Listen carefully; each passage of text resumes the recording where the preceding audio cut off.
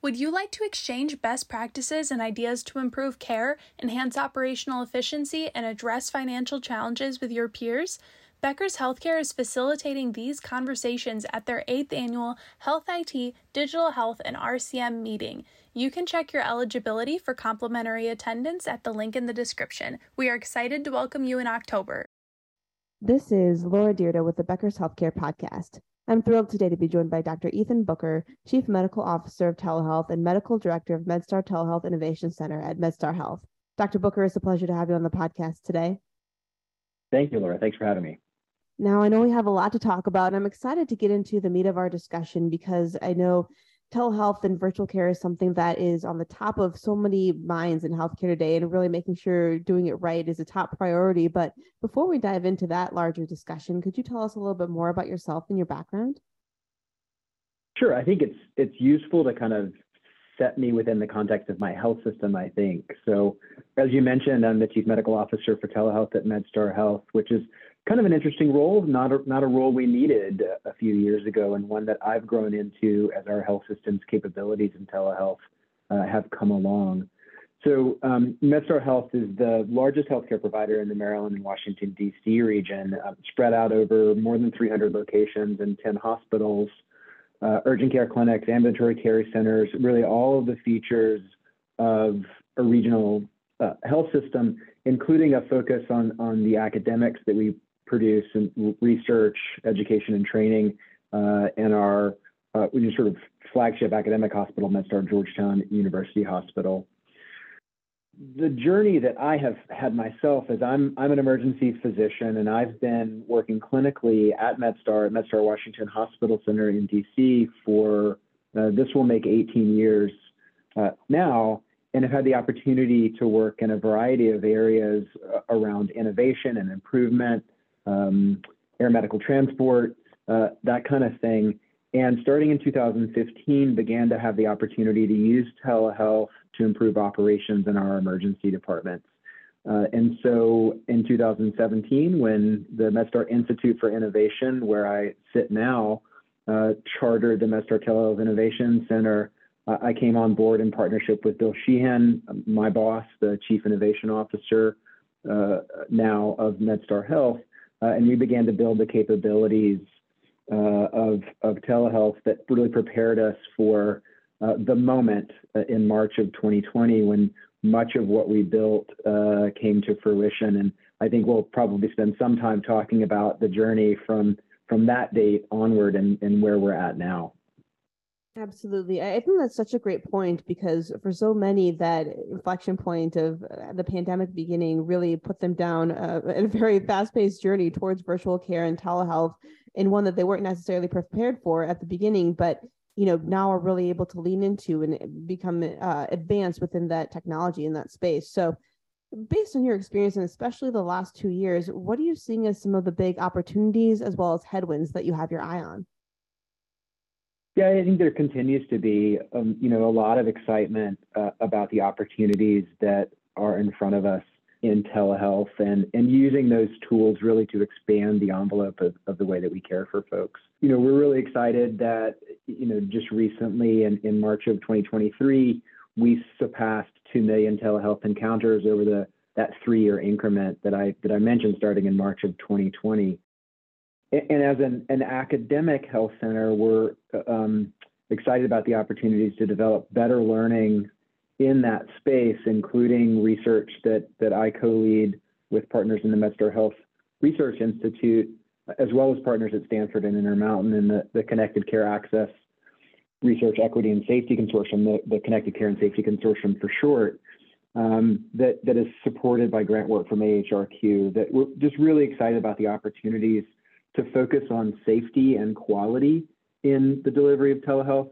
I think those are some of the opportunities that we're really excited about, to kind of demonstrate the success that one can have in really changing the care model for the way we care for patients. And I think that's really, the big opportunities here are about creating continuity with patients, really creating an experience that is or can be ubiquitous without being invasive, to really change the model of care delivery and think really about the care delivery as opposed to the location per se. So those are some of the opportunities kind of in a global sense that we're excited about. I think that the headwinds, as you mentioned, are kind of twofold in some ways, or at least how I am experiencing them myself in our organization. The major one that's external is really the evolving telehealth policy landscape. And that is a really complicated one because it's not just sort of one set of rules. It is the rules that are determined at the federal level by acts of Congress, by the regulatory environment of the many agencies that are involved, whether that's HHS and Medicare rules, or how it is that they guide states in Medicaid implementation, as well as other regulatory agencies like DEA regarding controlled substances. And then each of the states individually in having their own rules and regulations and reimbursement landscapes, which really does create a significant headwind for how it is that we move forward. Now, the thing that's really very positive is that the federal legislation that came out towards the end of the calendar year last year, ongoing guidance from those regulatory agencies is very positive as a whole, as is the state environment as a whole. But the complexity of the interaction between the two kind of creates this circumstance of some uncertainty about, for any individual provider thinking, well, for the thing that I do, what does that mean for me? And what does that mean for me in the way that I approach my patients cohesively, right? Because it's not as if, particularly around telehealth, you're dealing only with one state jurisdiction or you're dealing only with one payer. You really have to approach, kind of all jurisdiction, all payer model, in a place like MedStar Health spread out over DC, Maryland, and Virginia. That can create the kind of complexity that creates the second headwind, which is one that's internal. And this is true for all health systems. That complexity and uncertainty creates a sense of a conservative approach. And so the challenge or headwind that is created by those external features comes in the internal environment by trying to help us. We try to be clear with our organization, what's permissible, what's reimbursable, what's kind of safe and high quality, what's equitable, that kind of guidance.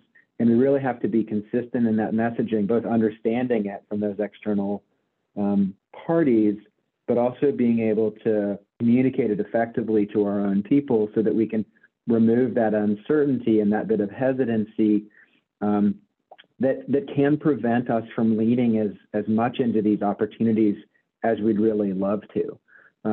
So I think those are the two things that kind of contribute, both that regulatory framework that then creates the uncertainty internally, that in some circumstances, not all, but some circumstances just kind of creates a hesitancy that is the job of our Innovation Institute to often innovate around and overcome. Absolutely. I think that's such a great point. And, definitely with any of that uncertainty, whether it's the regulatory, the telehealth, or anything else that's happening, I know change is happening so quickly. And so it's great to have that kind of outline of, how do you approach that with your team and really keep moving forward, even though that, there are certain things that aren't set in stone. So I really appreciate you doing that. Has the team been pretty responsive? Yeah, I mean, I think it's a question of consistency and also kind of, the ability to get in with the team themselves and do the work. As I mentioned, I've been an emergency physician in my health system for getting close to 18 years now, and I work clinically every week, and so experience what it is to deliver care. And so I think I have the great fortune of being able to engage with service line leaders and frontline clinicians and kind of say, like, listen, I know this is hard, but this is an opportunity for us to do a better job of providing access to our patients, to connect to our patients, to be innovative and flexible about our workforce, addressing not only the demands of a really changing environment for hiring and retaining workforce, but making sure that they're sort of operating efficiently and effectively and doing sort of well in the work that they are doing. And I think those are the things that, approach that way. This is a way to improve the access to your patients. This is a way to improve the efficiency of our practices. This is high quality care. Consistently, I do have positive results from folks, and we've had just terrific partnership within our system on and not just kind of pivoting, things we used to do in person to now we can do through a different modality, but really rethinking the model of how we're delivering care. Absolutely. I think that makes a lot of sense, and definitely is inspiring to hear that, you're able to really keep your eye on that goal of better patient care. Now, from your vantage point, and especially what you're doing with the Telehealth Innovation Center, how do you really see that adding value to the organization overall? Where do you see big opportunities for growth, and how are you measuring that? Sure. I think they come along the same lines that I just described. And so I'll give you an example of again, not just replacing one thing with another, but really pivoting the model. So we are working with our clinical service lines on a model called connected care. The implementation of this in its most mature form is in primary care. So in our connected primary care model, we have a workforce and workflow transformation in which we've added new workforce, including nurse practitioners and medical assistants who work 100% remotely and focus on a handful of activities that we know are going to be high impact. Those activities include same day and next day telehealth appointments with established patients because, as I pointed out, access is a critical issue. And so we've been able to improve access to our primary care footprint as measured by third next available appointment in those practices in which we've implemented. We're about 2/3 of the way through scaling through this implementation, at which point all 360 of our employed primary care providers will be supported in this model.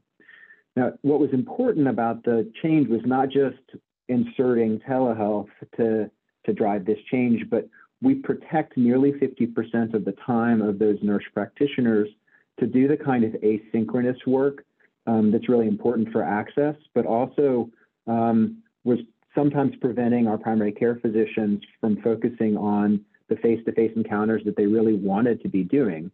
So those activities include things like prescription refills, portal message management, lab follow-up, and also opportunities to be the supervising clinician for remote patient monitoring for folks with chronic illnesses that are appropriate for that type of service. So the prescription refill in particular is worth pointing out as a way of leveraging a remote workforce and asynchronous type of work. And we've also inserted some automations into that process to make it as efficient as possible. And the 12 nurse practitioners who are currently in support of our primary care footprint have supported more than 270,000 prescription refills that would have previously been done by primary care physicians either after hours or squeezed in between the appointments where they were seeing patients.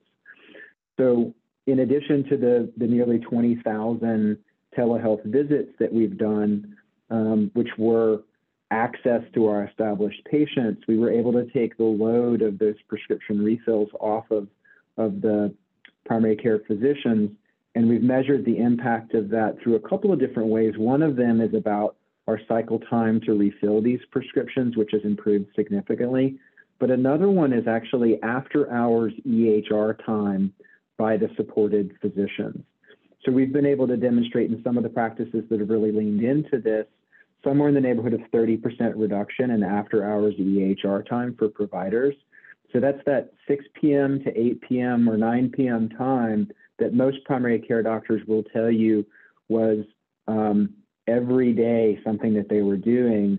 And what really was not the most fun thing they could do in their practice. And so by taking that and being thoughtful about how we manage it, we've been able to allow those primary care physicians to actually have some increased capacity in their day to see new patients or more complex patients. And so in addition to generating the novel revenue of those telehealth visits for the nurse practitioners, the productivity of the supported physicians has also gone up. This is a model that is entirely additive. It's not just moving things around from one to another. And the impact to patients has really been significant. We, like a lot of health systems, use Press Ganey to understand the experience of our patients. And we've seen some really significant improvements in percentile rankings, particularly along the lines of access of our patient experience scores as we've scaled this model through our primary care footprint. Right now, we're also using this model, not an exact replication, but really a framework of how we think about using these technologies in cardiology. And also we're thinking about the opportunities to use this not just as a sort of service line transformation, but to think cohesively about a disease condition or a patient population. So we're also applying this model to diabetes as an approach where we're looking at the opportunities to engage patients with a chatbot, remote patient monitoring, grouped sessions for diabetes education, and again, kind of leaning into the model of how it is we can optimize our resources, which we're a big health system. We are well resourced in many ways, but we, like other health systems, are constrained. And how do we become very efficient while also improving the quality of care we deliver? And that's a kind of way of thinking about how we use these tools to move forward, and not just in a incremental replacement, but really in a transformational way. I love that. I think it makes so much sense to think through how you can leverage that technology to make things easier for the clinicians as well as patients, and become more efficient as an organization. And I really appreciate the detailed way that you went through how you track and measure and think about what that return on investment for these changes in these technologies are. And speaking of that, I know that right now is a particularly challenging time for many industries, but healthcare in particular, dealing with inflation and short staffing for many organizations. And so from your perspective, what do you see as being an important investment or a risk that's still worth taking, even as healthcare resources and dollars are precious? Yeah, it's a great question. I think what I laid out for you in our connected care model was focused on the ambulatory environment, the clinic, the office, the patient's home. But obviously we're a hospital system. And so there is a significant amount of opportunity in making smart investments in our inpatient footprint. And we also have a very large nursing workforce, which is one of the areas that, like other health systems, is a risk. And our ability to recruit and retain nursing staff is really an important part of where we see value for ourselves going forward. So we think that the inpatient environment, starting at the patient and thinking about the patient's autonomy and control of their environment through technology, is an important place to be making an investment, but also one that we can effectively leverage to make ourselves more efficient, meaning getting more technology at the bedside for the patient to feel connected to their care team, to the services that we provide, to their family members, as a way of staying connected to them while they're in the hospital, whether they happen to be, just across town or across the country. That digital connection is really important at the bedside, but it also allows us to bring services to the patient, such as our palliative care team, which has a really robust capability and has really leaned into telehealth as a way to deliver those services. Our acute pain service is rounding on patients fairly routinely, and we're working on ways in which to deliver things like chaplain services and music therapy and case management to the bedside in a way that is efficient and effective, standardized, and centralized throughout our system. So that introduction of technology at the patient bedside in the inpatient setting is a place where we think it's worth making an investment. But it has a set of risks as well. The introduction of new technology to a workflow always comes with the risk of friction. And so kind of an additional part of the investment we've made is a group of our associates called Telehealth Technology Coordinators, or TTCs, that really grew out of a kind of redeployment and volunteer program that started during COVID, but has matured and formalized to be a group of people, non-clinical people, who can be quickly dispatched with appropriate technology to a patient's bedside to kind of proactively prevent that friction from occurring, either from the patient side and really importantly from the nursing side. We want our nurses to be focused on clinical care of patients and not doing these things that are not clinical care, that are not within where they should be spending their time and energy and focus. And so the TTC gets to the bedside and facilitates that encounter to make sure it's seamless for the patient, that it's comfortable for the patient, and that if you're a palliative care physician who needs to be engaged with the patient and the patient's family members, you have certainty that that connection is going to happen, and you yourself don't have to do the troubleshooting as a clinician to make sure that it happens, but it's really all queued up for you. So we think there's great opportunity for an improved experience for patients and their families in the inpatient setting through greater control of their environment, some autonomy, more connection, more information, more ability to deliver education, a more seamless transition back into their home in the ambulatory setting, but also for us to be more efficient as a business to distribute services more effectively, and that may come at, we want to make sure it doesn't come at the cost of distracting clinicians from doing the work they should be focused on. And so we've made that investment for someone who's really proactively there to make sure it doesn't become an environment full of friction. That's such a great point, Dr. Booker. Thank you so much for jumping in and talking through all of that. Now, I know we're have had a great conversation. And before we wrap up, I just wanted to know, is there anything else you see as great opportunities for growth in the future, or anything else you wanted to leave us with? Yeah, I mean, I think that, I started by talking about opportunities for continuity. I mentioned this connected care environment. I mentioned talking about the inpatient environment and some more patient technology there that allows a more seamless transition back home, back to the ambulatory environment. And I think, just sort of, again, globally, strategically, the opportunities to really create continuity and what I would describe as a ubiquitous experience without being invasive is really where the opportunities are for growth.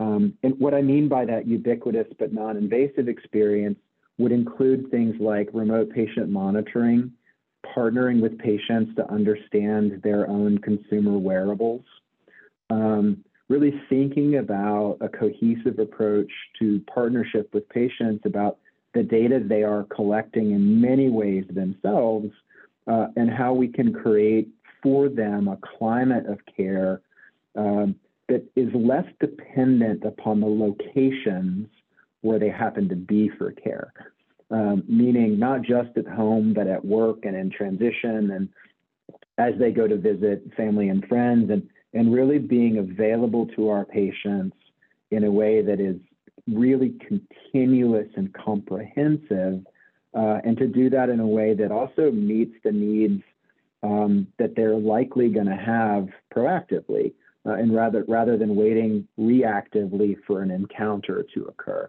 And I think there's going to be lots of different pieces and parts to do that effectively. That means thoughtful change about our EHR, which is still encounter-based. It means thoughtful changes about data security, how we collaborate with patients on the data they're collecting themselves and how we visualize it, how we manage the noise of all of that. Nice. So I think there are definitely challenges in there, but I see great opportunity for application in that space of really thinking about ubiquity and continuity. Absolutely. Dr. Booker, thank you so much for joining us on the podcast today. This has been such a fun and interesting conversation, and I look forward to connecting with you again soon. Great. My pleasure, Laura.